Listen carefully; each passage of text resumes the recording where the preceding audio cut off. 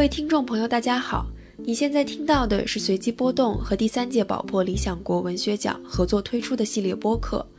宝珀理想国文学奖由瑞士高级制表品牌宝珀与中国最具影响力的出版品牌理想国共同发起，旨在发掘和鼓励45岁以下的青年创作者，首奖奖金30万元。本届宝珀理想国文学奖的主题是成为同时代人，评委团成员包括苏童、孙甘露、西川、杨照和张亚东。在为期1个月的特别节目中，我们将邀请本届文学奖短名单的入围作者和一位跨界嘉宾展开对谈。节目将于每周一中午12点在小宇宙等泛用型客户端和微信公众号同步更新，欢迎大家收听。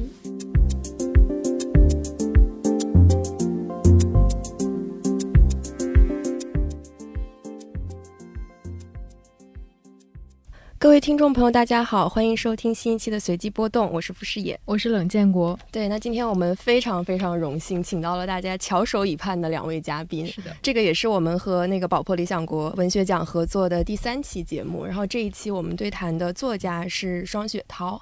双雪涛要不要跟大家打个招呼？大家好。对，然后另外一位对谈的嘉宾是二手玫瑰的主唱梁龙老师。大家好，我是梁龙。这也是我们这一系列跨界对谈里面跨的步子最大的一个对谈了。对，而且是第一个2位嘉宾都在现场的对谈，就是今天觉得非常荣幸可以把大家聚在一起这样子。对，然后今天呢，既然我们请来了2位东北人，然后建国也是一位东北人，就除了我之外，这个场有3个东北人，所以我们今天的话题可能会从东北展开来讲一下，然后也会聊到双雪涛入围短名单的这一本小说《猎人》，以及梁龙老师的一些作品，然后包括影视的作品，也包括歌曲的部分。然后首先还是进入我们的这个常规环节，就是同题问答。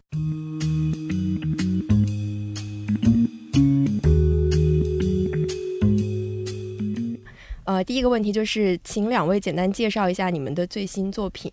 就是《猎人》是一本小说集吧，然后是1年之间写的吧，每个月写一个，当时给自己提了这么要求，就把它写完了。我觉得是这几个小说集里我自己比较喜欢的一本吧，因为这本写的比较放松一点。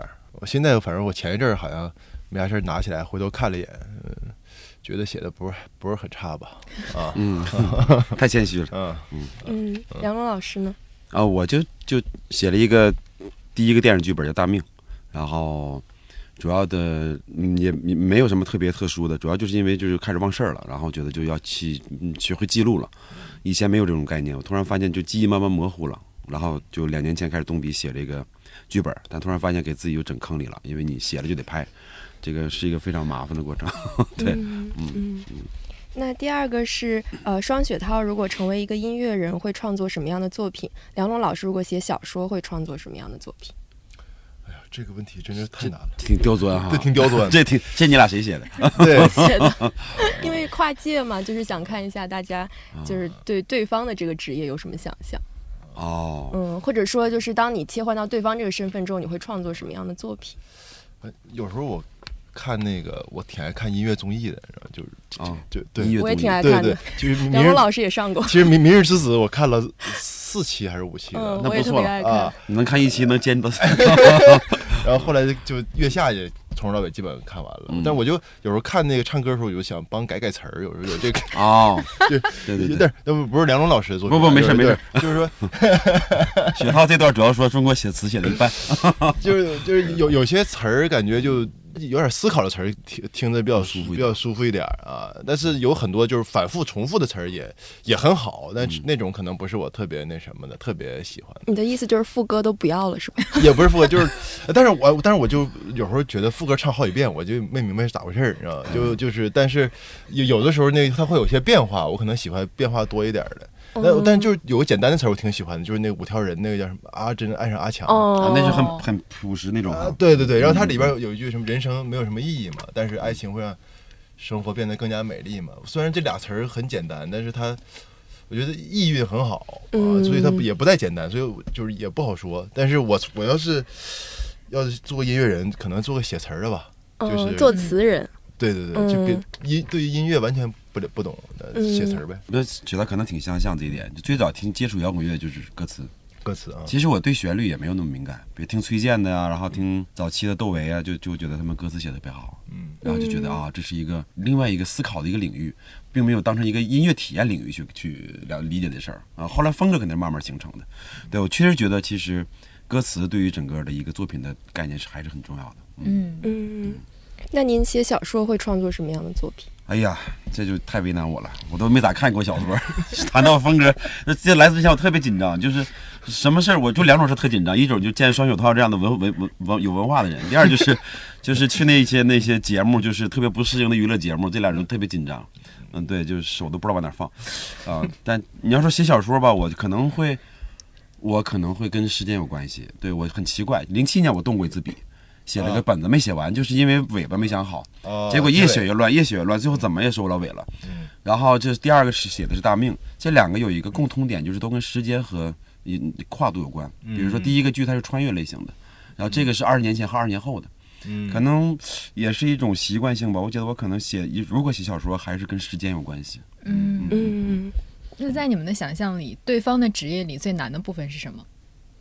他难呐，肯定难的。这小说你得一直对阅读量啊，然后风格又怎么我觉得真的挺难的，就是可能我没设计过，我就觉得写小说真的好困难，对他可能觉得我这行也挺难的。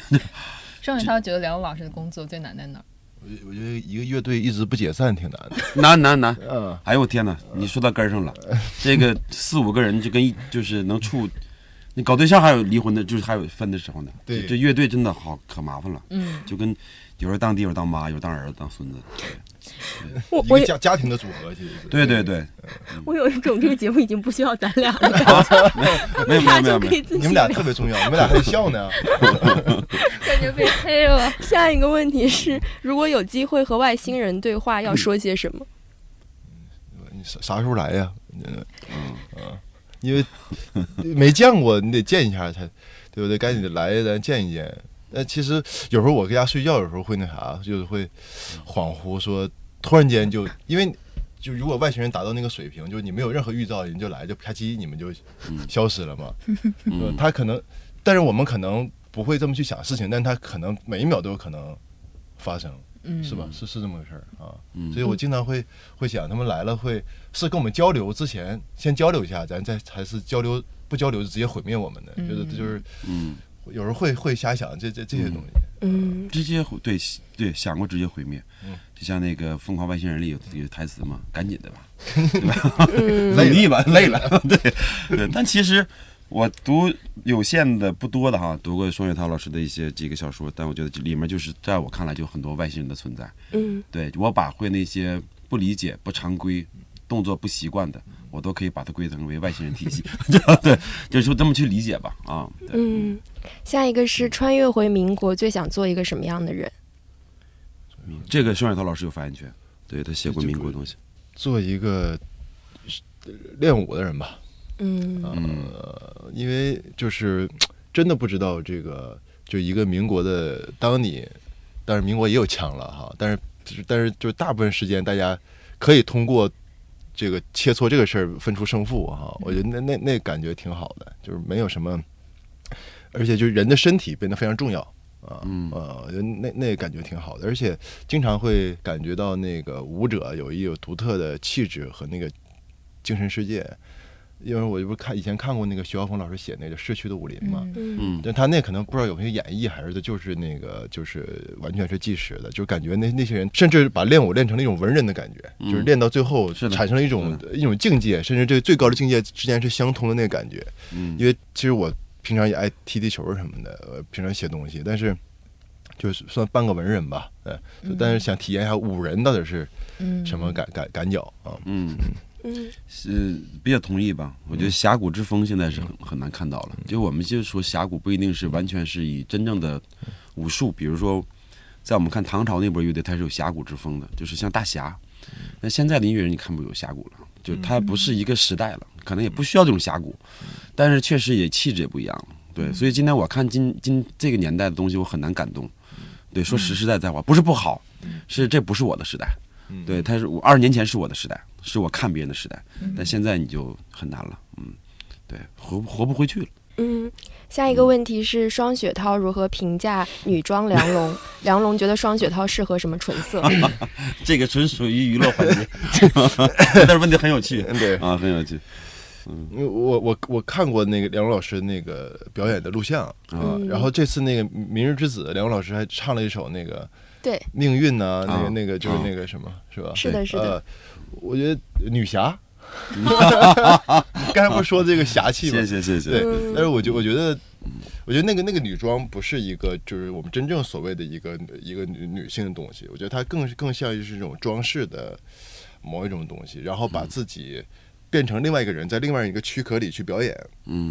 它其实那种安全度是，我觉得可能跟自己就是没有任何的粉末上去的安全度是不一样的。就你可以变成另外一个，甚至是一个京剧角色的去进入那个人的那个身体里啊。所以我觉得梁龙老师可能在台下和台上是完全可能很不一样的。然后通过那个一个极端的方式，把这个不一样彻底驱离开。我觉得这个可能是我对女装梁老师的那个理解。是的。梁龙老师觉得他理解的对吗？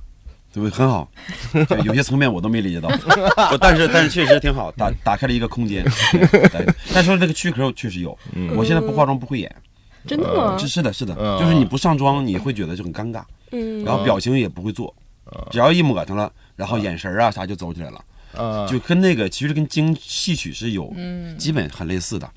对，2000年我们去2002年、2003年我们去报批第一个就是所谓的专场演唱会，然后文化局老师就说你们这属于什么？我说也属于戏曲的一种。他说你少来。但是我跟他聊了很长时间，我说后来他不被说服了。我们俩探讨了关于中国戏曲的事儿。这个最早的京剧妆面也是偶然形成的，他也不是说从头就设计的，就是在某一个环境下，这人就觉得好像要扮一下。是个意外，也是对，也是出现了，而我也是意外。虽然我没有那么国粹哈，还没到那步，但是呢，也是一次意外的一个对。但是后来你就在那体系里就习惯了。对。那您觉得双雪涛适合什么唇色？我跟雪涛老师说话前，我一直看他嘴唇。这两个男人这么盯的有点不好意思了。对，我觉得从作品吧，我觉得与其说雪涛老师适合什么唇色，就按他作品角度，我觉得他作品像就大家比较通俗一点，也比较有力量的，就是死亡芭比粉。我觉得是这么一个颜色。对，这芭比粉，你知道是什么颜色？他肯定不知道。一般男的知道这就有麻烦了，就没事研究唇色什么的。死亡芭比粉，我得回去上网查一查。这就很难看的一个颜色，哪一个图一图？不是难看，就是很另类的一个颜色，不好驾驭。就一般人涂这个芭比粉就感觉这个不太适合，然后就是写了个名叫死亡芭比粉。但是我觉得能驾驭的就是高手中的高手，这样的一个概念。对。有意思。回头我得查一查，你得试一试。我得试一试，然后我得拍个照。对，得拍个照。那下一个问题是，双雪涛之前曾经跟我说，为了写长篇在留胡子，也确实留了一段时间，留了1年嘛。对，然后梁龙老师也说，为了音乐，其实一直头发剃到一个非常短的状态。所以你们两个觉得虚发跟你们的艺术有什么关系吗？张老师，你觉得？我头是被别人剃的，不是，所以当然这有，对于我来讲，可能是就是刚剃完秃子的时候，我就觉得找不着北了。你从以前那个长发蜕变到一个秃子，然后那年特别无聊的，在跨年演出间还自己带了回假发，好像找不回去，感觉。但我演到一半，我就自己给摘掉了，我回不去了。就是你已经习惯秃子了，但是我用了大半年的时间，不知道该怎么演出。没有感觉。后来我是在雪山丽江，当时有个音乐节叫雪山音乐节。我去的时候，一个朋友给我出了个点子，说你把那个袈裟，就是变成一个时装设计一下。我是披了一个时装感的一个袈裟那么一个衣服。那次我才感觉到，头发剃了之后，才第一次找到自己演出的状态。往后才慢慢习惯这种秃子的演出。对，因为没有头发了嘛，那种艺术感效果也没了。您原来还是长发？披肩发。看唐朝他们一披，感觉头发一在这就能写歌词了，就是会有那种幻想，对，门帘就有了。对，感觉那状态就来了。雪涛的胡子呢？我都剃了嘛。对，我是那时候想写长篇，我合计不写完就不剃，后来是真写不完了。我就看就别挺了，再挺这胡子不定长哪去了。而且确实当时绝望了，因为我写了大概9万字，回头一看呢，因为当时那个结构没立好，就有点大梁歪了，所以那房子越长越歪。然后自己吧还是一个挺有毅力的人，你知道，就这么越歪还越写，然后越写越歪，他就后来就到了9万字之后，我还硬把那小说基本还收了一个特别仓促的结尾，回头一看惨不忍睹啊，我就心想那就把胡子剃了吧，因为我确实是就是长篇小说反正也写了，但确实就是因为没有写好，确实没写好，对，没有给任何人看过，但是那一年特别痛苦。就是不停在写，然后说是因为我这个不够努力吗？还是因为就是我没写，就是当觉得结构想出来挺兴奋，然后就往那卯那个劲儿，结果就跑偏，越跑偏越远，越跑偏越远。所以后来我就想，哎呀，这玩意儿真的不是胡子的事儿啊，就把胡子给剃了。世上没难事，只要肯放弃。对，肯放弃是。下一个问题，梁龙老师曾经有过，就是说摇滚毛用，就是没有用嘛。然后双雪涛在《猎人序言》里也提到说，这些小说可能对于读者你来说没有什么用。那你们觉得什么是用？这里面的用是指什么？深刻了。我先来，你来吧，梁老师。对，但是那年我们就是第一次登上这个叫什么工人体育馆，就是在北京有一个行规，能上那儿的就是OK 了，就是你的段位就牛逼了，对，段位达到那个水平了，类似于参加春晚了，对，然后呢，那年就正好是12年，然后我们就是起不出来这个名，就这演唱会到底起个什么名字？但是我来北京第一句话就是大哥，你玩摇滚玩它有啥用？这是我们的招牌动作啊，然后。突然就缩短了这个词儿，就摇滚有用还是没用？然后这有字呢，里面有个二呢，二手玫瑰，就自己特别不要脸的说，二丢了就没用了，二放里面就有用了，就当然半开玩笑，但是这2个二字是被一个猪给拱掉的，我们当时是那么设计的，就是一个很讽刺的一个东西。对，后来你也不能说摇滚无用吧，就是我们就圆了自己一个谎言，就是摇滚无用，无所不用，就是我们可以用各种手段去为我们所用，但是本身有没有用已经不重要了，只是我们可以把很多东西变得有用就好了。就这么一个思路吧。深刻了，太深刻了。没有，就那么一说，深了。留给你的不太好答了，不好答了，这前面起头起的不好答了。我是觉得，其实文学在这个时代用处肯定跟以前比起来是有变化的。就是咱们80、90年代那时候，可能有文学的黄金时代啊，大家都。但其实文学根本上，我认为文学还是比较小众的东西，尤其是。就我搞这种文学，就是咱不能说那种就是特人家那连载1000万字那种是吧？跟那个不一样啊，那就是商品性没有那么高的一个那种文学。就是从理性，因为我觉得这个社会现在越来越理性了嘛，大家就考虑这东西是不是怎么弄，能够带来什么样的价值，能帮助我提高。所以现在我觉得那些知识收费的东西，可能大家可能更喜欢，因为它比较干嘛。对吧？就你一听完之后觉得我又吃了仙桃了，是吧？我又行了啊！但文学可能没有这种效果，它可能有审美的东西，包括摇滚乐也是。你听完摇滚乐可能不会觉得自己变得更有知识的人，或者提高了很，但是它是另外一种大脑的区域的刺激啊。文学也是，所以我觉得从这方面是没有用，但是从另一方面，刚才梁龙老师以后我别不能咱俩这么叫太啰嗦，我就叫你龙哥，行，你就叫我雪涛就行了，好吧？好嘞，感觉掰了个把子，对，这一秒把老师俩都去掉，对，特别好，对，桌上应该放个啤酒啥的，对，继续问。所以我觉得龙哥说那个就是，因为他没用，所以他就无所不用，我觉得这个是很有意思，其实跟文学很相近，而且我觉得音乐和文学都是这个艺术的中心地带的东西。就是你其他艺术再膨胀，可能你变成各种各样的什么视频的什么东西或者什么，但这两个纯粹的古典艺术，它还是在那个位置。是的，它可能影响的人没有那么多，但它会通过影响这个人，影响更多的人。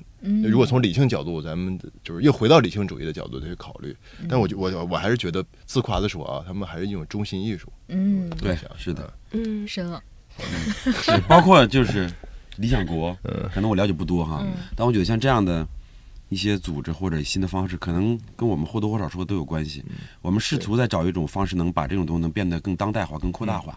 对，但是这种东西可能真的很艰难。对吧？你当代艺术，对吧？你798都变观光区了也没用啊，还是那点人买东西，对吧？就是它还是一个很难去大众化，但是核心这个说得特别好。对不起，来自于这儿，这是肯定的。对，好，下一个，上一次哭是什么时候？因为什么？这你俩谁写的？我写的。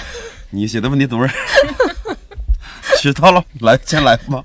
上次哭，我上次哭还真是，我好像是听那个月下里福禄寿那个歌。就是仨女孩那个是吗？仨女孩那个，写她那个外婆那个。玉珍。第一期。对，那个我当时是我听一遍哭一遍，天哪！对，然后后来免疫了，但是前3遍都是感觉但是不是那种那个痛苦啊，是那个默默流泪，不是也没有基本。但是就是能感觉到自己要有将哭未哭，对，但后来他那几个歌都没有那么打动我，就那歌就不知道怎么一听就打那线儿，对，是的，是会有这种感觉。我想不太起来了，但我经常哭，我看电视剧能看哭了。对，其实就看着就完了，包括一些娱乐节目，一感动了什么的。对我可能看李雪琴剪脱口秀都看哭了啊，李雪琴，对我是那样一个特别简单的。对，但是主动哭想不起来了，就哭还分主被动，突然被打扰了，让你就哭了，会经常有。他们很奇怪，其实我也挺奇怪。最后一个是说出一个自己近期感到最脆弱的瞬间。他们这个像是在挖坑的一样。没有，我们就是很单纯的想问一下。越来越深入了哈。我是上个月带我妈去看那个，我妈不是就是耳石症，不知道你们听说过没？就是她会眩晕，你知道吗？我知道，就是她会眩晕，然后就一直在北京好几个医院，因为她复位了之后，她还会有点不舒服。对，我是觉得每次就是我妈身上有一些不得劲儿的时候，我就会非常的焦虑，非常焦虑啊。差不多吧，我觉得是我想起来了，对，哭是。和这个问题有点相像，就是我一个画家朋友，就突然在上个月，他的女朋友是比如说2个月前发现的一个乳腺癌，他2个月之后是胰腺癌，就是我们都崩溃了，就这一个就生活倒塌了，就是像大厦崩塌，就那些歌词一样，一下就倒塌了。然后我们就真的不行了。我到广州的时候，跟我们之前的一个好朋友，我们俩坐大排档就哭了一宿，也不是一宿，就是点完菜没吃也没喝，对，那是大厦崩塌的感觉。可能脆弱这个年龄段的可能就跟生死有关了吧。小时候根本不想，20来岁前不想这事儿。对，怕啥呀？现在也不是怕，现在就感觉这事离你近了。然后你身边的圈层也是那个样子，对，也慢慢发这种脆弱感了。这个同题问答太有趣了，真的，本来以为是破冰之旅，没想到已经到了热火的程度。对，而且我觉得跟2个东北人录这个环节，就是完全不是快问快答的效果，就是热聊。磨叽了是吗？不是，就是特别好。好，那我们这个快问快答环节，我后边就快问快答吧。快问快答结束，接下来我们进入我们这个对谈的部分。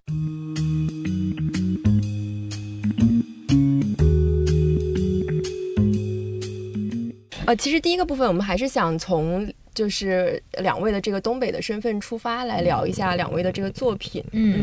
我们之前也麻烦梁龙老师在百忙之中一定要读一下双雪涛的《猎人》，然后在上一次通话的时候您也有提到读起来有一种东北王朔的感觉。在双雪涛的虚构故事里看到了一种很难得的真，都是虚构的。这你俩交流一下，我们就想问一下您这个东北王朔的评价是怎么来的，然后您感受到那个真是怎样一种真？其实我阅读非常低，这个今天特别得跟所有的听众道个歉，就我这辈子可能读的书现在都能数得过来，对，然后但都是即兴所得。比如说最早我在街边看到一本书叫《在一无所有的呐喊》，2块钱一本，都没人买，崔健的，对，一个人写崔健那本书，但这个人2会打起来，就他崔健认为那人写的并不是很真实。然后后来上学就满脑子不知道该干嘛，就不知道人从哪儿来向哪儿去啊，就买了一本这么一厚叫《站在世界前100名的思想家》，什么知道什么叔本华、瓦格纳，什么弗洛伊德，就知道这帮名，就也没读出来向哪儿去，从哪儿来，反正就对，就后来阅读就慢慢就很低了。就是那年在哈尔滨我上班的时候读到了一部那个王朔老师的作品。对，我记得他最后一句话嘛，就是那个东西是我身体上唯一自由的，从我的脸上滑了下来，就是眼泪那个，我觉得写的特别过瘾。就是我在火车上读的，就从哈尔滨回老家过年，再往后期读的就不多了。但那天我读雪涛的东西时候，我不知道哪个瞬间就我找到了那天我在列车上的感觉。所以我说在我的这个画面里面，它是一个东北王朔的概念。对，因为我那年的那种画面又出现了，这是20年的事了。我再没有出现过那样的东西，所以就那天我就在咱们电话，我就说，在我的心目当中，可能他们有各自的认为他的方式，但对于我那一瞬间，我认为他是我那个世界里的王朔，是这么一概念。对，谢谢龙哥，谢谢。你觉得这个评价怎样？我觉得挺荣幸的啊，因为我是大概20年前读的王朔吧，就是上高中的时候那时候。那个我第一个读的王朔的是一半是海水一半是火焰啊，当时那是确实哭得一塌糊涂那个啊，而且我后来又陆续读了王朔的很多东西吧，我对王朔的就是评价一直很高，我觉得他是一个就是天才型的作家，而且王朔很真诚，他结构了一种特别特殊的语言，然后让大家把这个伪装卸下来，谁也别装。是吧？就那个东西，王朔其实对我的影响还是挺大的，因为中国一写文学，有时候就一下那劲儿起来了，端起来了。王朔不是那个劲儿，不是。那王朔后来可能他有一些风格的变化啊，那他早期使他成为王朔的那些作品，其实还是一种比较用的比较真诚的戏谑调侃自己的。那种残酷，然后里边还有一种温情的，就是那个东西，所以我还觉得挺荣幸的，那一代作家可能会但不比时代好坏啊，就可能他们相对会有更好的手段方法，因为他有支撑点。其实现在作家其实挺难的，你像王朔他写那个时代一些大背景东西，其实很容易抓，坦白讲，对，现在你说这个时代你在抓什么大背景或者怎么样，其实没有那么的从容。对，因为很多的时候它的美感它不是一直存在的，或者说那个时代，比如他们说这个我要当第二个崔健，我说你别闹了，因为1989那个崔健那个时代那个祖国改革开放，我们第一次迎来了外面的文化进入，他写了一个一无所有，我说你没有这种体验，你不可能是第二个崔健，因为没有第二个崔健的时代，对，所以说这个，但是每个时代有每个时代的语言了啊。那你会觉得，比如东北的经历或者东北的文化背景，为雪涛这本书提供了很多东西嘛？因为这是对，你也提到了，比如二王是您当年比较熟悉的事情。对，这你这个年龄段怎么会知道二王？我爸我妈老给我讲对，我这都已经很勉强了，就是我微微有点记忆。那个年代二王的好有名啊，后来在山上被围剿嘛，对，都知道家喻户晓。但是在雪涛的这个时代的作家里面提到二王，就是我真的没想到，对提到二王，对，雪涛其实在2本书里都有涉及到二王，就在《天舞手记》里其实也有这么一个背景，然后在《平原上的摩西》里也有交代到，就是出租车司机就是抢钱杀人的这一个案件吧。对。因为二王是我爸我妈小时候就经常会给我讲的一个东西，因为那时候影响太大了，对，真太大，影响太大了啊。然后后来就是90几年的时候，沈阳还有另一个就是38大案，你们可能没有听说过，就是也是一个抢劫的团伙，他们就是通过先把这个出租车先抢，然后把这个司机放在后备箱，因为他那个出租车的性能是最好的嘛，然后他们就开着车去抢储蓄所和那个工厂发的那个工资款那是大量现金嘛，搁这儿还有一些小批发商的那个钱，然后这个团伙其实跨度挺大的，他们在5-6年时间里大概就一直在作案，然后做停就一直没被抓到，然后最后把他们抓到之后，然后还有一个专访给每个人，就是当时在我们沈阳电视台当时还滚动播出，也是我小时候对我影响特别大的一个作品吧，因为他那个是每个人大概有半个小时的专访，哇，就是因为他们肯定是都活不成了嘛，明白，然后但是每个人有特别真诚的表达，就我为什么就是走上这条路了，然后还有一进去就信佛了的，就马上就找到了佛教了，还有的自己总结自己的人生都很哲学，说我一直是一个不受规训的，大概但我可能把它翻译的比较就这么一个人，那我就一路走来，跟人差距比较大嘛，我想一下缩短这个差距，那可能我就想那些，就他那个东西我觉得特别有意思，所以二王和那个就是其实平安摩西里那个出租车那个案子的一个小小的那个抻头其实是跟这个38大案也是有一点关系的，是这样的。对，说到这个，其实我也想问，因为作为在场唯一一个不是东北人的人，就是我看，比如说我看双雪涛的书，像《猎人》里面，其实有涉及东北的几篇，都会就每一篇好像总会死几个人，或者要不就是烧死的，要不就被杀死，或者失踪的，要不就被打残了，就是总会有一些这种意象。然后像刚刚讲到的这个《平原上的摩西》，其实也是一个犯罪题材的电影嘛。然后像我前几天看那个梁龙老师的这个《万人之路》，就是第一集的那个空镜，其实是一个人，没有拍到那个人，就是一个斧头在冰面上凿冰，对，就是感觉导演也是可能他对东北的理解也是比较肃杀的、寒冷的，然后可能总是和暴力有关系的。所以作为一个非东北人，我也很好奇说，就你们怎么看，就是东北总是和暴力啊、犯罪啊、死人这些东西关联在一起？你喜欢吗？灵魂拷问。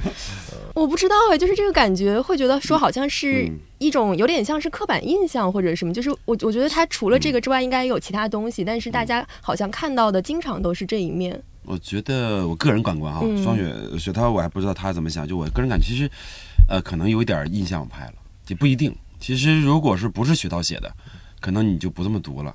对，另外有这个东西，我觉得对于我个人来讲是呼吸，比如说我们凿这个冰面，还是人有这种突然出现的一种就是非正常的这种死亡也好，暴力也好，我说这就是一种呼吸，因为它是看起来是非常规的，但其实我们生活从来没常规过，只是我们假设为我们的生活很常规，我今天很和平，我明天去吃饭，但其实这一切东西都是非常规的。不太好说。其实我是认为这种所谓的暴力也好，什么也好，相反更多的是可能会更真实，可能会更有呼吸感啊，是这样。双雪涛觉得呢？我挺同意龙哥说的。我是觉得就是一个小说集里，其实大部分的时间没有在描写关于死亡和暴力的事情，但它会在某一个地方出现，那它会显眼你会看到它的颜色和别的地方不太一样，你会看到它，但它其实只是里头的一部分只是我们给它命名，叫它的。有这么一个名字叫死亡叫什么？我觉得没有那么特别吧。包括我前一阵在那个上海电影节，我看到您演那个片子思想没问题。对对，那个片子里其实没有关于死亡暴力的东西，它是一个很生活化的一个东西。我很喜欢那个电影，因为当时但只给我们放了十几分钟，19分钟然后我觉得就那个东西，东北有很多很多的各种各样的创作者，他们在做着自己的东西。我觉得这个不是一个怎么讲，不是一个所有人的都感兴趣的东西。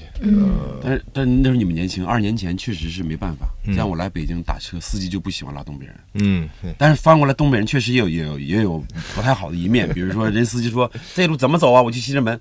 你不知道道你开着车，就是你会就人家可能那意思说这门走也行，这门走也行，但这门走稍远点说话就没垫上来，就会出现这样的问题。然后那个年代20年前吧，东北人确实给人一种在外地的这种暴力，然后打架，对，说脏话，确实有这种印象。对，确实有。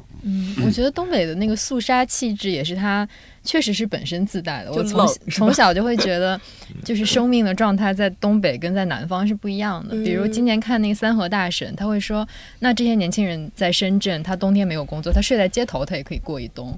但是我小的时候是经常。也不是经常，但每个冬天都会看到几个人冻死在街头的，就可能是比如脑子不太好的残疾人，或者是我们镇上有一个歌舞厅，然后就经常有男的喝多了走出来跌倒，路倒跌在雪里就冻死在那里，所以就我上学的路上就会看到，所以我就一直有一种就在东北你的生命状态是随时可能会被切断，而且是被大自然切断的这样一种感觉。有趣，因为我们上一期其实是跟林兆，就是一个在深圳的作家聊天，就感觉其实这个南方和北方的氛围，因为他们的地理环境，还有这个地理环境造成的可能时令，包括整个生活的节奏是有很大的关系。那我还有一个好奇，就是因为你们三个其实今天正好是70、80、90 3个代际嘛，但是就是你们会觉得说，作为东北人来讲，有一个集体的记忆的基底吗？还是说其实代际和代际之间也会差很多？因为刚才你们也讲到那个什么二王的案子，就是可能70后、80后可能都听过这个案子，所以这是一种集体记忆吗？年轻人回答这个年轻人是集体记忆最短的。对，所以他有了就算我们有了，我们有了不一定他有。对，我觉得我从因为我跟雪涛之前做过一次很长的专访，然后也看过梁龙老师的一些专访，就大家都提到了东北90年代改制对一个人生命，对，我觉得这是基底，因为这个是发生在我发生在我7、8岁的时候，大概是90年代中后段这样。就是我觉得，那你什么感觉那时候7、8岁？我觉得那个时候可能你还没有意识到这个事情是什么，或者你只意识到它对你的家庭来说是什么。比如你爸爸没有工作了，他每天在家喝闷酒。但是当我今年在跟我爸爸讲当时到底有多少人失业，他跟我说我们那个镇上可能有3万人失业的时候，我是没有意识到当时整个社会都是失去了饭碗的一个状态。而且这个事情给我的感觉像是它不是一个状态，就是它完成了就算过去了，它就像第一声枪响，就在这个枪响之后，这一代东北人或者是我们所有东北人都在这个伤口里活着，他可能感染，可能发炎，然后你要一直沉浸在这个痛苦中，这个伤口既是在你的生活上、你的经济上，同时也在你的心理上。你可能从此以后就不再相信什么事情了，然后你对整个社会、整个国家，你对他人的看法都发生了变化。我觉得这个可能是对我来说一个我所知道最大范围的一个集体记忆。这是应该是最大的了哈。对的，就下岗那几年嘛。对，你还行，7、8岁你不太知道就是照顾自己的脸面。我正好刚毕业，要搞对象，你啥都干不了，你没钱。对，就是这个，就是你正对自己的爱慕虚荣这套刚刚打开这个世界的时候，没钱。对，你面临这个东西就感觉好尴尬，然后感觉东北人一夜之间东北人全变成商人了，大家都开始做买卖，想到根本都不会做，大的小的都有。对，我们齐齐哈尔那会儿有句话叫爸爸卖菜儿子买，就是我买雪涛他爸的菜，他们家买我爸的菜，就明白意思吧？对，老爹老妈没事干赶紧去卖菜做生意了，对，那你不能买自己家菜啊，我去买你家，你买我们家的，就是那种状态，就当时就是真的感觉好无助，对，好像大批的往外走嘛，就那2年确实，都包括现在形成了一直一个记忆点，也是。是的，对，我是因为我在铁西长大的嘛，我在铁西长大，但是我上学是在和平啊，就是有另外一个区，那个区是实际上是经济发展的比较好的区，而那个区里没有工厂，所以我小时候不懂嘛，我爸骑个自行车驮着我，大冬天嘣儿给我送到那边上学，然后我爸这边他们那个铁西区不就崩溃掉了嘛，就开始陆续的工人开始放假，我们就要回家了嘛，工人都回家了。但这边我的同学们都没事儿，你知道吗？就是人家都还在正常的生活着，所以我当时我认为这不是个集体记忆我认为这是属于我自己的一个特殊情况，其他因为人家都是有的是公务员，有的是本来原来就是商人啊，我就心想完了，我说这个是吧？然后我一直是在班级里学习还行，但一直家庭环境比较偏差的，但后来等我长大之后，我发现它是个集体记忆，我还挺开心的，是不是？就我有一种归属感了，我想原来我是这个里头的一个小零件而已，而不是我的自己一个特殊情况，因为那个形成自卑感特别强，尤其在你不懂的时候，在小学初中的时候，压力也很大，然后就是觉得我同学的条件都比我好，我只能通过读书才能把他们打败，有那个感觉，因为你别的都不行啊，你只能靠这个念书。然后我还没有那么的特别的对东西特别感兴趣，但是我后来还是逼着自己在说那尤其在初中那几年特别痛苦，或者写聋哑时代嘛，就特别痛苦啊。我记得聋哑时代里还有一个细节，因为那个时候就是国企改制之后，就立即赶上了所谓的教育改革，就是雪涛会写那时候有了重点班、重点中学，如果你要去上重点班，那时候就要交9000块钱，所以你的小说里不断的提到这个9000班，对，9000班就是感觉是一个很打击你、很伤害你的一个事情。我觉得它是一个我们那时候就是我们沈阳嘛的一个缩影，就这边工厂在崩溃，那边的经济的东西在起来，然后我正好赶上这两头都赶上就不讨好的时候，这边我的家里在下岗，完那边学校得跟我要钱，正好这两头夹击，你知道吧？那你比我难呢。我们开了个屎，他们整了个结果，是，对，后来我妈借了4000，好像借了4000，然后把那个钱给人家了。这快慢班这事到现在我都不理解，这怎么形成这么一个产物呢？而且特别逗，我们班是前19名进快班，我是第19。人老师就问我，你是往上迈一步呢，你还是往下迈一步？我说我显然我要往下迈一步，到那我是头啊，对，舒适一些。对，到那就是 king 嘛，特别优越感，就第一名。对，我初中的时候才出现这种词叫快慢班。对，这也是好奇怪一件事。好奇怪。大家也都聊到说，作为东北人，这个对你们的记忆的影响或者经历的影响嘛。然后我觉得，其实，在2位的作品里面，也不断的有点像在回溯或者重访这一种可能东北可能90年代这种集体记忆啊什么。就是你们自己怎么看待自己作品里这种东北性？就比如说双雪涛，他写很多故事是有关这个可能改制啊、下岗啊什么这些。然后梁龙老师在那个《万人之路》里面，我记得有一段是您在那个车上，然后应该是您爸爸坐在您旁边，然后您就说，出走之后。再加上一段时间的沉淀，你会发现其实很多在之前在你身边没有观察到的东西，可能是很长一段时间的一个力量的原始点，包括创作也包括其他的东西。我就在想就是要怎么理解这个话。是这样的，就像这个事儿不难解释，就像东北酸菜一样。就我在出来之前，就是我最恨的一道菜就是酸菜。对，冬天小时候那年代就只能吃酸菜，一到冬天土豆子、酸菜、炖粉条就啥都没有。就现在吹牛的一切内容，全是当年最烦的内容。来我们东北吧，猪肉炖粉条最难吃的，我觉得。然后就来北京了，来了好几年呢。就这个我开放自己了，就拒绝东北。我没在东北，我想吃啥吃啥，我天天吃刀削面，我给你吃胖了当然。然后突然有一天在通县有一个现代音乐学院，去看我们一朋友。然后是在旁边说有个东北大姐开了一个酸菜馆，哎呦脑瓜嗡嗡的，出来3、4年怎么又整酸菜馆？就背着硬了头皮去了，结果一吃，眼泪差没吃下来。那真感觉酸菜老香了，哎呦老好我天哪！吃了。就是你这其实就是这个故事有点扯淡了，举的例子啊，那道理就是这么个道理。但是你身边的时候，就是汪国真虽然是一个很那个大家有些人很有点讽刺的一个诗人吧，但我觉得他那个简单的那个东西挺好的，就是他有句话叫身边没有风景。对，你在这待的时候是没有风景的。那东北，你说什么感受一下白山黑土，你都可能活20年，还感受个啥感受啊？感受白山黑土。对，你这出来之后，你突然发现，哎呀，那个东西好有力量。因为你人就这点记忆，你就说出大天来，如果不被机器开发的话，你就这么大的一个范围包裹范围，所以你能写的能读的，你能去靠一个支点，刚才说那支点去延展你的艺术创作的话，也就那点事儿。其实我们很有限，对，只能把这个尽量把这个有限的东西能做好吧，也就是这样。双雪涛觉得呢？因为其实你现在也是到北京来了嘛，整个人，然后你会觉得怎么看这种东北性，或者这个梁龙老师刚刚说的酸菜？对，我是特别爱吃酸菜。因为我那时候家里都自己积酸菜嘛，自己积酸菜。那现在就很少了，因为那大缸什么的特不方便了。怎么说呢？我对东北菜肯定是一直都特别钟爱的，爱吃。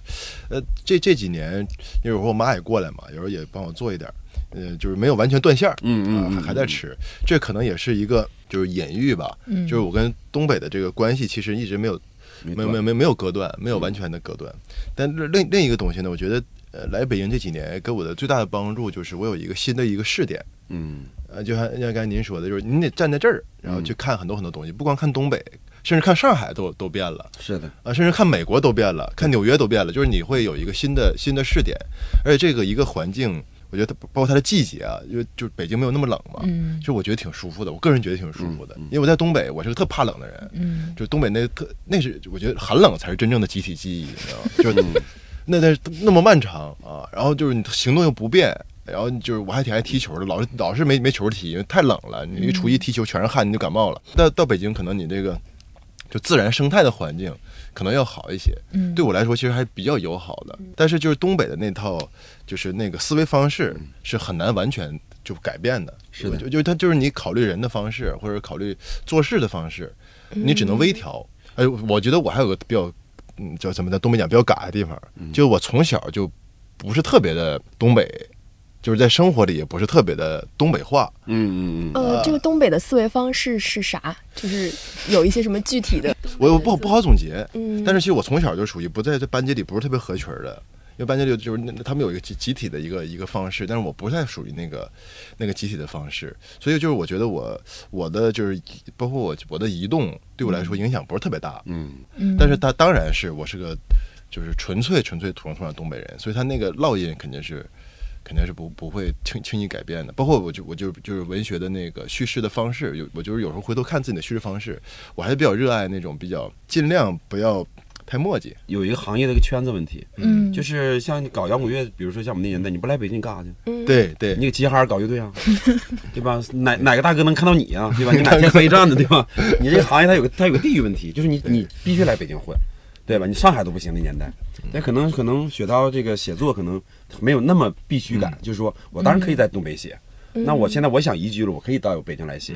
对，其实做音乐还是有一个地域问题。是的。对，你甭管唱哪儿了，你不来北京，对吧？你不拜个码头什么的，当然了，也没那么严肃，就是对，就不好弄。是。那您来北京之后唱，比如这种东北风格的歌，或者是走这种东北风格的路线，你觉得受欢迎吗？好拜码头吗？其实就是我觉得我就重音移位太早了，就那个时候不行。那个时候你像后来什么小沈阳都火了，但是我跟小沈阳开个玩笑，我说你那个大到家了，就那个二尹的状态，我说我20年前我就那样了，但那时候不行啊，你这东西它不接单呀。对，就北京那帮玩滚的就吓傻了，这哥们哪来的？对，你像20年前画成那德行，画个女装完在舞台上，大哥你玩意儿，那都懵了。这天外来客，这是外星人，疯狂的外星人。对，疯狂外星人，他就觉得你是一个特别不入流的，就甚至于说你是一个伪摇滚，你不是正派摇滚。我就乐了，我说你们告诉我什么叫正派摇滚？摇滚乐还得需要正派吗？对，就是这意思，对吧？就我们这个圈都选一个一代宗师了吗？这好搞笑，对吧？现在那么多人想争教父，对，教母只有一个，教母只有一个，所以我一般都是反其道而行的。你们不喜欢我就这样，对，然后。我觉得这里边可能说到东北文化，我觉得设计感。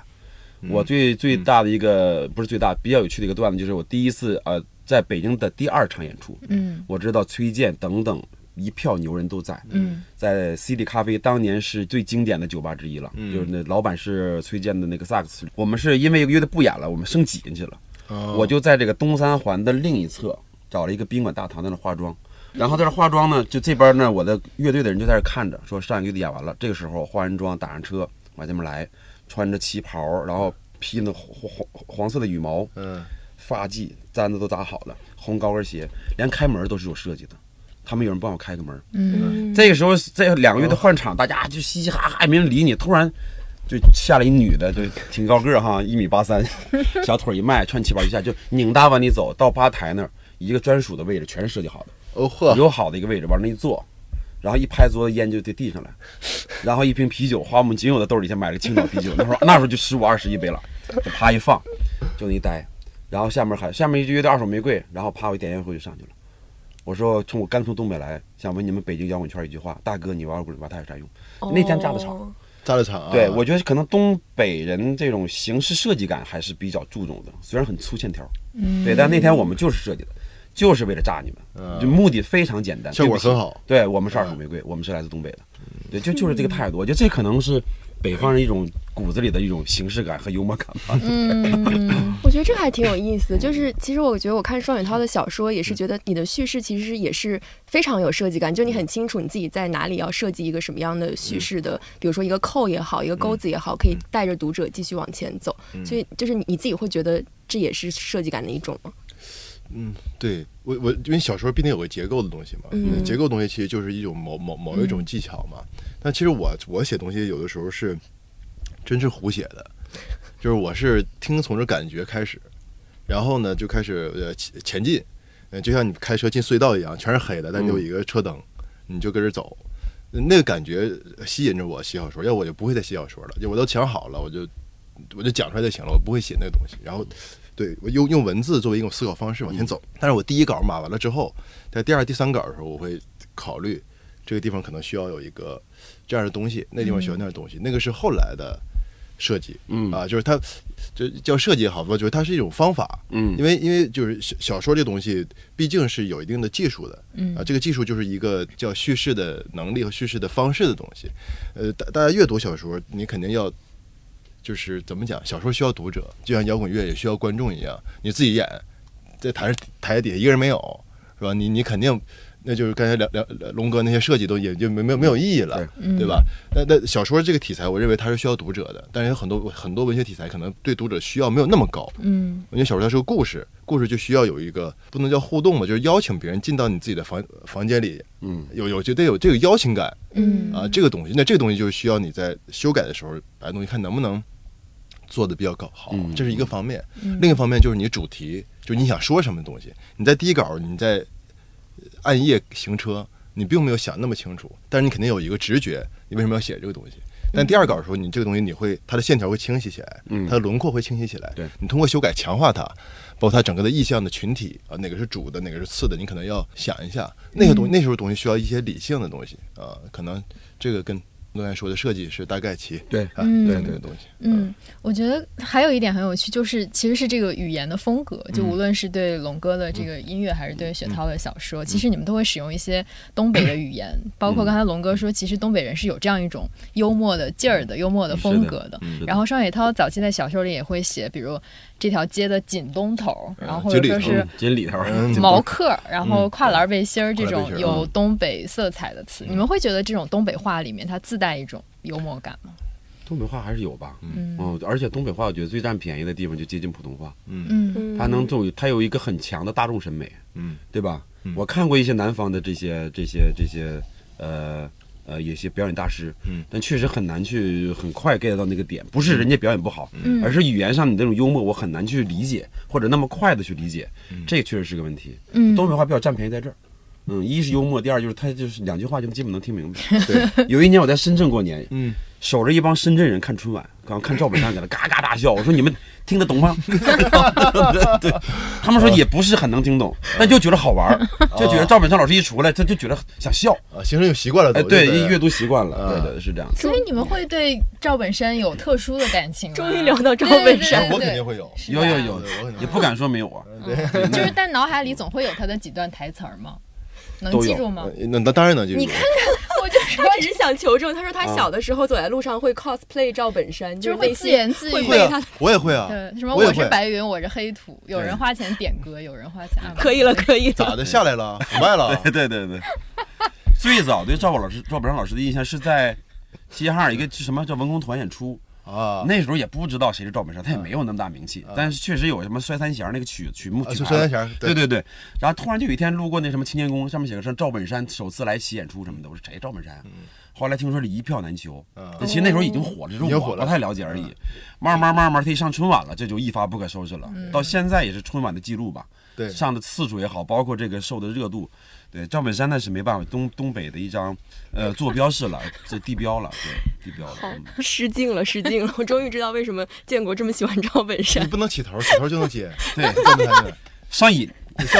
上瘾，小新他爹比我还硬实呢。可以了，我要强行打断。这个话题聊下去还能聊1个小时。跟你聊走出东北。现在没事。对，咱们先走出一下东北，先休息一下。对，我觉得接下来可以聊一下，其实就是我觉得两位的作品里面都有一种荒谬感，就是比如像双雪涛的小说里面，其实有很多就在猎人里很多是模糊了想象和现实之间的这样的一个距离的设定。然后比如说猎人里面有好几篇的结尾，其实都是有点说分不清这个人物到底是人是鬼还是仙儿这种感觉。然后还有一篇我记得是有一个戏中戏的结构，其实有一点像莎士比亚的戏剧里面的那种鬼魂。对。然后像二手玫瑰的歌词里面其实也经常出现神啊仙啊什么，就我之前抄了几句，就是有一首叫降嘛，里面唱没有浴火仙儿不来，没有色香神不在。然后还有一首就叫仙儿，他说我落人间然自在，本是天上逍遥的仙儿。所以给我的感觉是你们俩的作品其实都有在探讨说这种有点像是在反衬和现实的这种荒谬性。然后二手玫瑰里面的仙儿就是总是有一种很凡尘的意味。对，其实它是一种很有烟火气的神仙的感觉。对，所以我就在想说你们俩是怎么看待这个对方作品里面或者自己作品里面的这种神或者仙的或者鬼的设定。我没故意过，对，可能就是有些是对不好说的或对方方面面。就是我觉得我最想干的一件事，就是也不是想干一件事，就是我觉得没有神坛。对，没有谁是高高在上的，也没有这个东西。其实大家都是一个行走的灵魂嘛。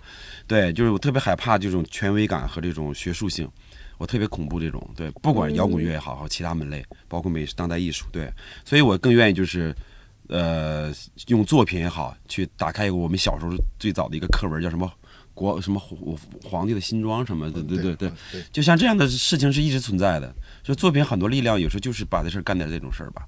对，在可能情况下说点实话，但是我更愿意把神或仙儿的一些转换感变成一种这种手段。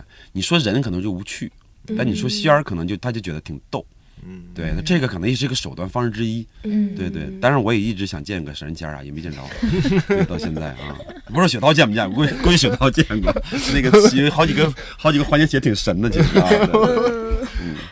我也没见过。那篇日本刀客说练成之后会有一个影子，那个，我觉得那个就写的特别传神，就那个画面感也特别强，我觉得特别有力量一个作品，包括你要拍成电影就特别有画面感，特别有意思。你画的飞烟，对，咒语一句话嘛，是吧？唰就走了。那个我觉得要没点读点东西或没点灵性的人是写不出来的。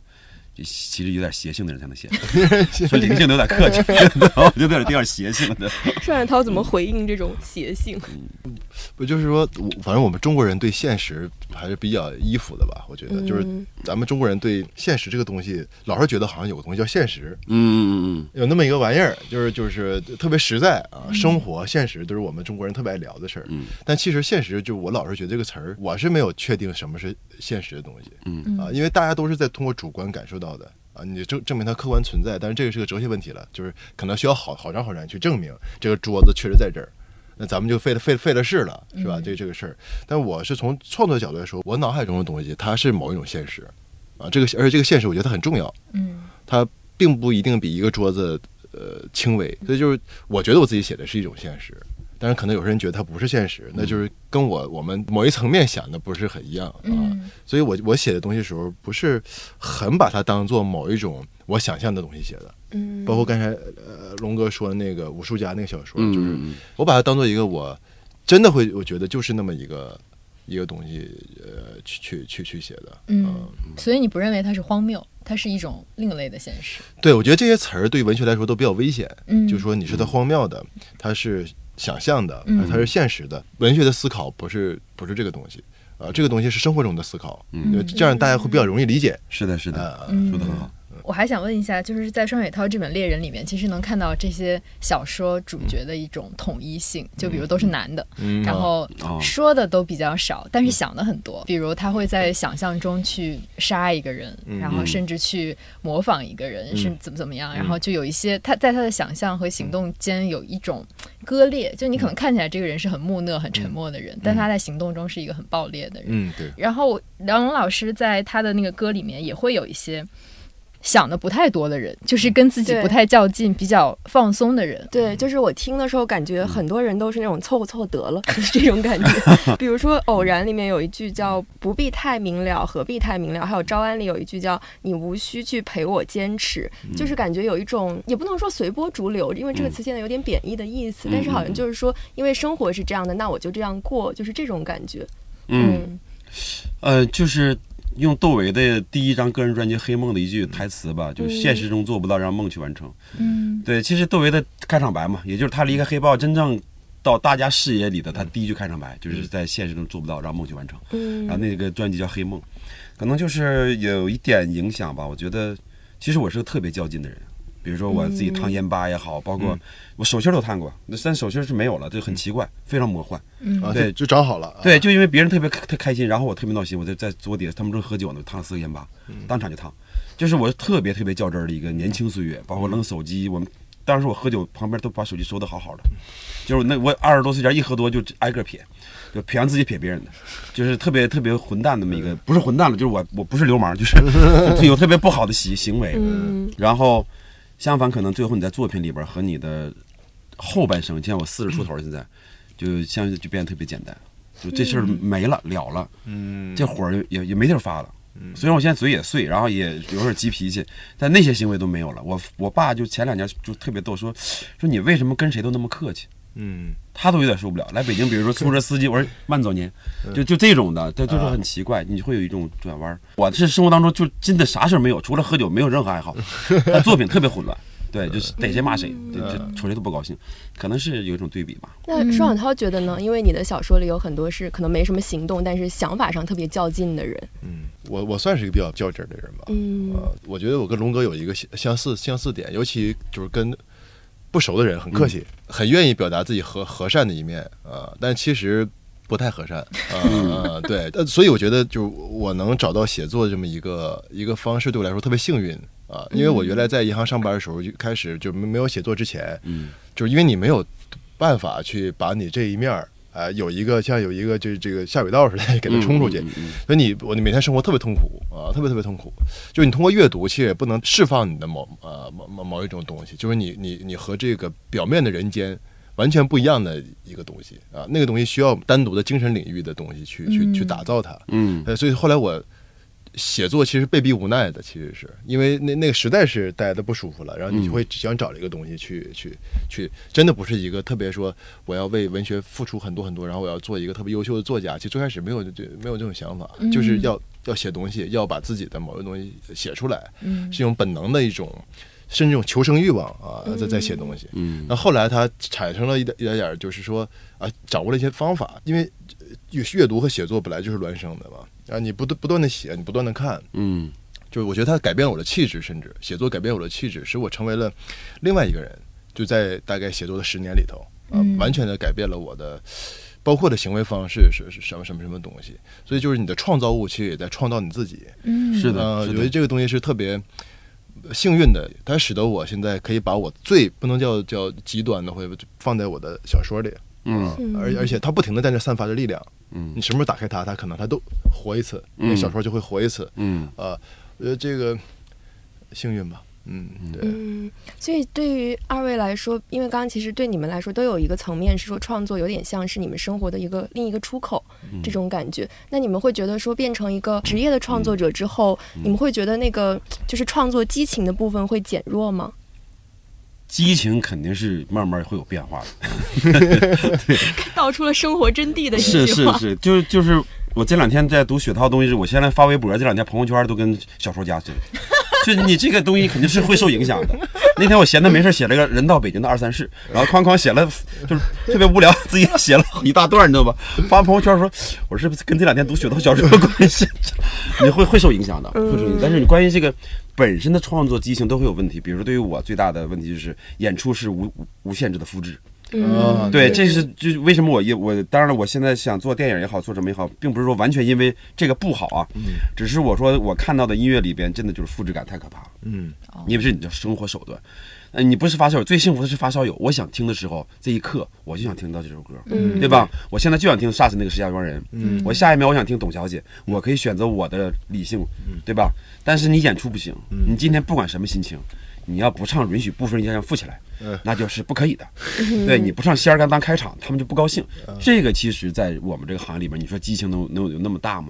但是呢，舞台有激情，因为舞台是一种真空的存在，就是就人很少有那种感体验，就这40分钟就属于你了，你就耍吧，反正底下都看你的，你爱咋地。对，这种激情是可能是一直能存在，也是能支撑我们走到现在能继续去演出的一个点。但是作品的复制性就很痛苦。对，就是电影不一样，就像造孩子一样，造完这个孩子了，我去生产下一个孩子。这个孩子就像刚才徐导说，你什么时候打开什么时候他就是又有新的一次生命。对，他是表达方式是在荧幕上，但我们不行。对，这一点我觉得音乐比较 bug 的一点。确实是，我觉得2位可能距离自己的受众也是有不同的距离。比如雪涛写的时候，可能就自己在一个小房间里写，他是看不到他的读者的。对。但是梁龙老师是面对着台下的观众在唱歌。对。所以双雪涛会觉得写小说孤独吗？没有和读者这种，比如说像乐队演出这样的互动。当着读者写作也太吓人了，有点。这是一个行为艺术，这属于行为艺术了。对，弄一个屋，然后我自己跟这舞台上写，你们稍等哈，我马上就好。那个确实对，就正是因为不是这样的，所以我就比较喜欢写作，因为它其实特别私密。它当然它有公开的部分，对，但它的过程很私密。你在过程私密过程中，你都把它公开过程忘了，这是最好的。这个其实，在最开始写小说的时候会有这个感觉。因为你完全沉浸在这个小说里了，谁也不知道你，这世界上没有人认识你，对，你就像傻逼一样被弄进小屋里，把自己一反锁，然后咔咔咔就在夜深人静写，那种私密感特别好。但你当成职业作家之后，你会知道它有一天会公开的，它会产生某一种变化，但这个变化是你必须要处理的问题，就是你不能回避的问题，对，那你就尽量把它变成一个，不能说把它转化成一个好东西吧，就是你要就是有个正确的态度。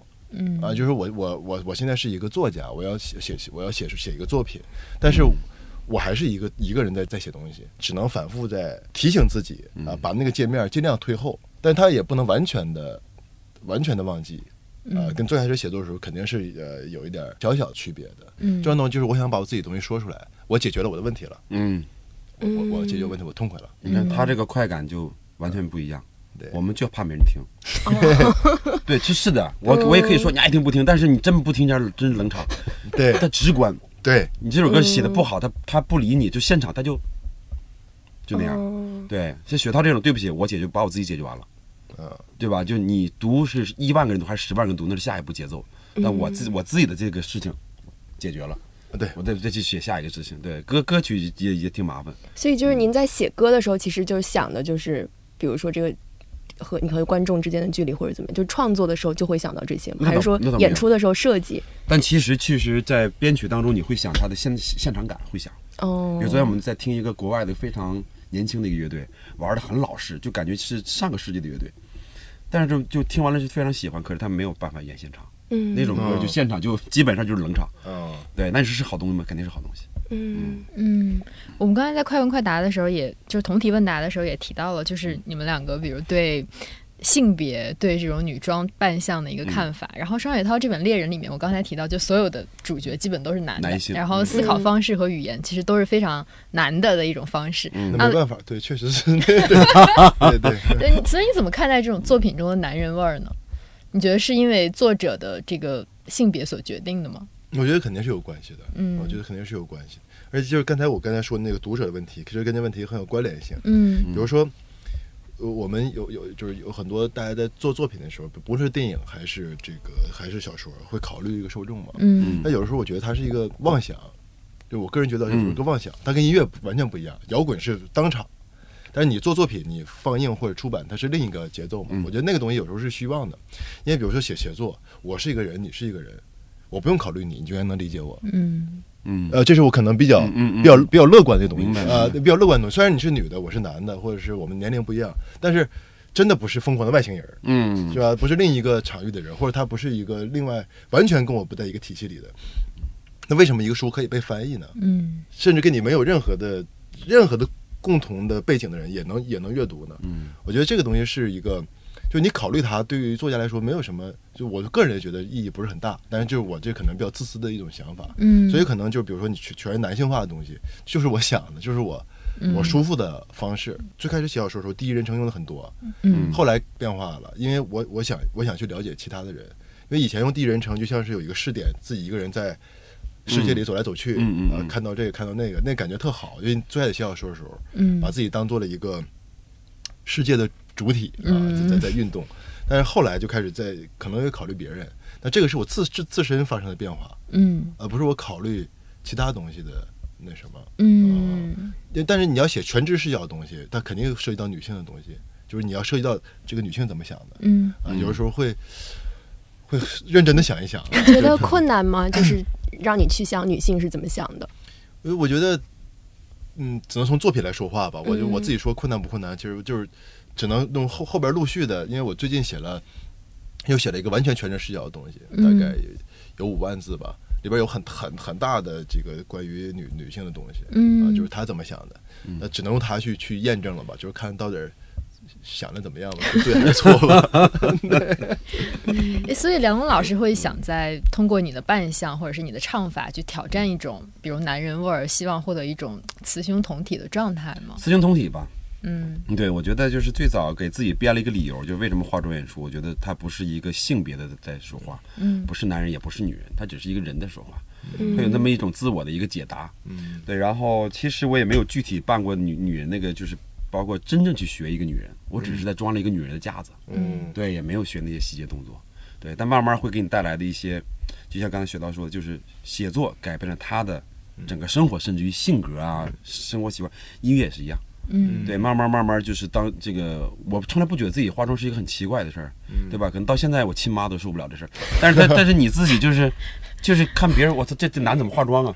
但自己化的时候自己毫无感觉，对，甚至没妆都不舒服。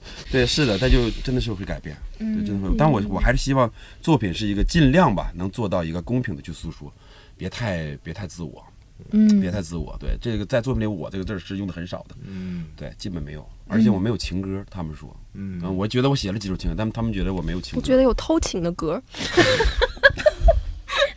师爷之前还发给我问说，你觉得这是一个出轨的故事？哪首歌我都蒙圈了。就是正人君子，正人君子是不是讲偷情的？我特别想线上求证，因为我觉得我当时看那个词，我就觉得他好像是3个人，就是有一些很撕扯的关系，好像甚至有一些婚外情，但是这个歌的名字叫正人君子，然后我当时就觉得有点意思，但我可能理解的是错的。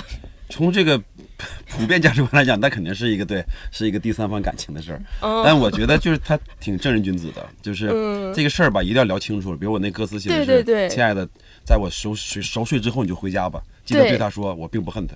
人得恨我恨他干嘛？就说这意思啊，对，就特别敞亮，特别敞亮，对。然后你睡觉前我就走了，我还得继续出发。就是我觉得这事儿就大家聊明白，就特别正人君子。所有的感情聊不明白的都不是正人君子。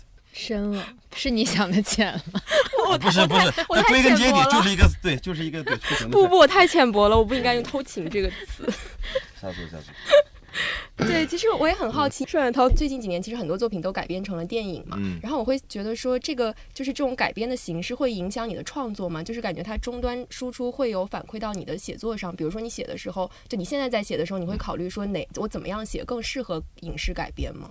不会吧，对，那个就那个事儿是一个特别每个作品都特别偶然的事儿，就是说大家有的人觉得它可以做成电影，那就做嘛。但是我基本上从来没有这么想过，因为文学的思维方式跟电影思维方式完全不一样的，完全不一样的。而且比如说你这个电影需要那个的所谓影像化的东西，或一个人物比较形象，咱经常就是咱通常讲嘛，它对于文学来说其实是特别小的一个部分。就是人物是不是形象，还是它是个特别小的部分，或者你故事是不是精彩，都在文学里是一个特别小的局部。我个人认为，而且文学里有好多承载的东西是电影不可能表达的。是的，这特别同意。那梁龙老师呢？因为您其实最早是做音乐，然后其实您在9·8也是有个画廊，对吧？就是您我黄了。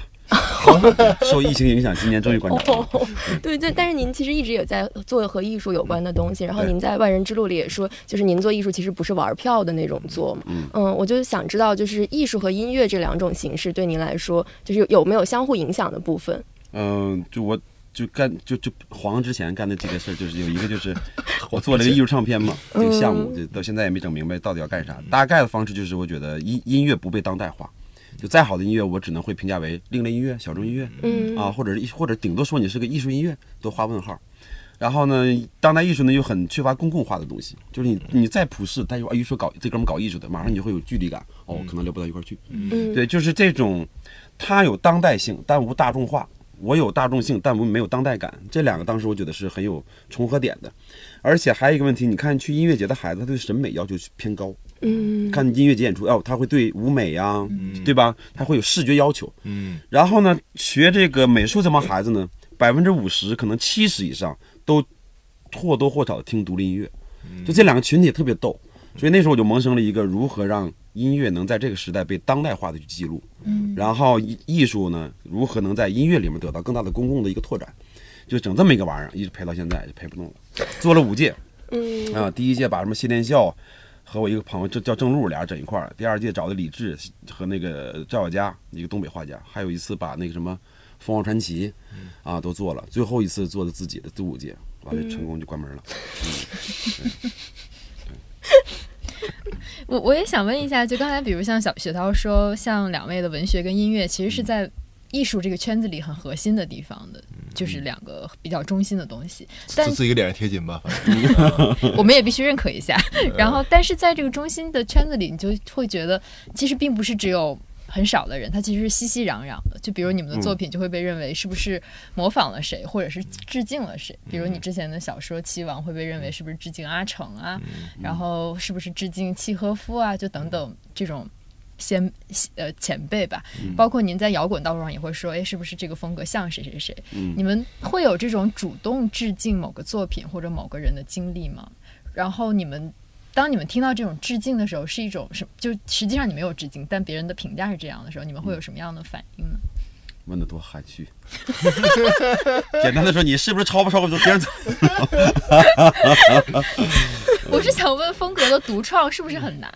就是在因为这个中心地带人，我这话可能雪涛不一定同意就我觉得这个所有的文章里面，它没有办法不存在一点共性，这是很难的。说白了，对吧？你做音乐，哆来咪发嗦拉西，你还能往哪去拉？就这几个音，对吧？就说这意思。然后关于就是你没有做的事，但别人觉得你做的事了，我觉得这事那就无所谓了。这种评价永远都会江湖嘛，对吧？咱也只是儿女都算不。所以说，我觉得这个就不用管他了，对，是吧？就雪涛压根就没想这事儿，人家说我觉得你就是在模仿，那你就这样呗。那您有通过音乐，比如主动致敬过哪个乐队哪个摇滚风格？我是用翻唱的方式，但是现在版权又特别严，这也改变不了你致敬的。促成不了你致敬的方式了。比如说，我想翻过这个《潇洒走一回》，因为我写不了，因为或者说这种歌的这个画面感已经，我认为在他的作品里已经是完美了，我不需要再写一个，我都听到一个完美的东西了，然后我再写一个类型化的，我不会写，然后我会去翻唱。对，这2年管得又严，就现在翻唱也不唱了。雪涛呢，有主动致敬过谁吗？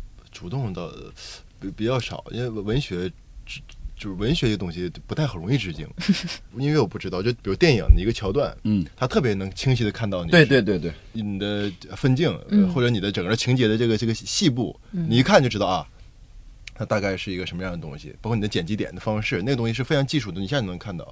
那文学其实不太容易感受到，但就是我觉得你刚才说像那个阿成的棋王，我那个小说大师嘛，因为他的题材就是都是下棋嘛，那这个其实我觉得我特别喜欢阿成，所以我肯定是受到就是因为看过阿成的小说，然后后边才写了大师，但中间可能跨度有10几年了，但肯定是也不能否认他对你的影响，但另一层面，就我从小就下棋，就是这个是我必须得写的东西，是我没有办法回避的东西而且它是关于父亲的一个故事，可能从根本上也是我必须得写的东西，那就没有办法，就是我只能把它写了，就是有的小说是这样的，对，那两位老师最后能给我们预告一下你们下一部作品吗？就无论是电影、音乐还是你的小说。哦，我先说吧，这个最后得给雪涛留底儿。不用，不是，关键我确实也没啥作品。下一步就是音乐就不说了，这一个常规动作了啊，而且乐队20年了，肯定要今年要把新专辑录完啊，20年了，对，然后这是肯定要做的一件事儿。另外呢，就是说呢，给自己埋那坑，就是我觉得这个拍电影大命这个事儿，对我来讲，确实是，其实我做好了很多心理准备，所有的困难我都想好了，但依旧去解决很困难的一件事儿。对，而且包括今年的情况也不好做。你说跟文艺有关系，就基本就投资方去年要投钱的人就全走了。对，就一下就都不回信了。你不回信了就再找呗，完了跟人聊呗，反正。但是我觉得很有挑战，我期待我这个大命能在合理的时间内吧，就开拍吧，也就是这么个事儿吧。没那么复杂。写小说嘛，写一个，刚写了一个5万字的中篇吧。还得改，没有别的。是什么题材可以透露吗？题材我不知道啥题材，我也不知道，我不知道，因为我不是不想透露，是因为我不好说这个是个什么题材。对，它就是一个小说，一个5万字的小说，我只能那么说吧。对，就是雪涛自己写的时候也不愿意给自己先类型化，对吧？他们不太好类型，就是很多小说不太好类型。我没有办法把它讲出来，如果把它讲出来，我感觉好像就不太对劲儿，我说不出来。然后写长篇的小野心还在吗？写长篇的野心，我觉得这2年我放松了一些。很好。然后就是后边就是还有电影嘛，就是那个《漂亮的摩西》，还有对，这是今年要上吗？是明年21年吧？对，21年，很期待。这个刺杀小说家的杀手家，他们应该是大年初1吧，2月12号吧。等于明年有2部片子。对，应该是有2部片子。好的，好期待。好，那我们今天非常快乐，但应该是我们有史以来节目话最密的一期。对，特别开心能邀请2位来，然后最后也希望大家如果感兴趣的话，可以多关注双雪涛入围宝珀理想国这个短名单的这本短篇小说集《猎人》，然后以及我们也可以期待一下龙哥的这个电影《大命》。好的，还有新专辑，20年的新专辑，对，我努力也写短篇小说，现在朋友圈都变，那我只能去写歌词了。今天有一个事儿，就是雪涛和我们2个，就是一个是就是我得用最简单、最短的方式把这事形容完。歌词就那么几句话，像小雨老师说，歌词是100字以内的艺术。对，基本就70-80字解决一首歌，是不能再多了。那雪涛小说这种，不管长篇、中篇、短篇，它是需要整个的结构的概念，包括一些细节。其实今天这个对话我特别受益匪浅，因为2个方式，完全2种动作。我们也特别开心。这个总结非常好。是的，也希望早日看到双雪涛的死亡芭比粉反图。死亡 OK， 期待一下。先了解一下。我肯定回去买一个。好，那我们今天节目就到这里啦，谢谢大家收听，我们下期再见，拜拜。再见，拜拜。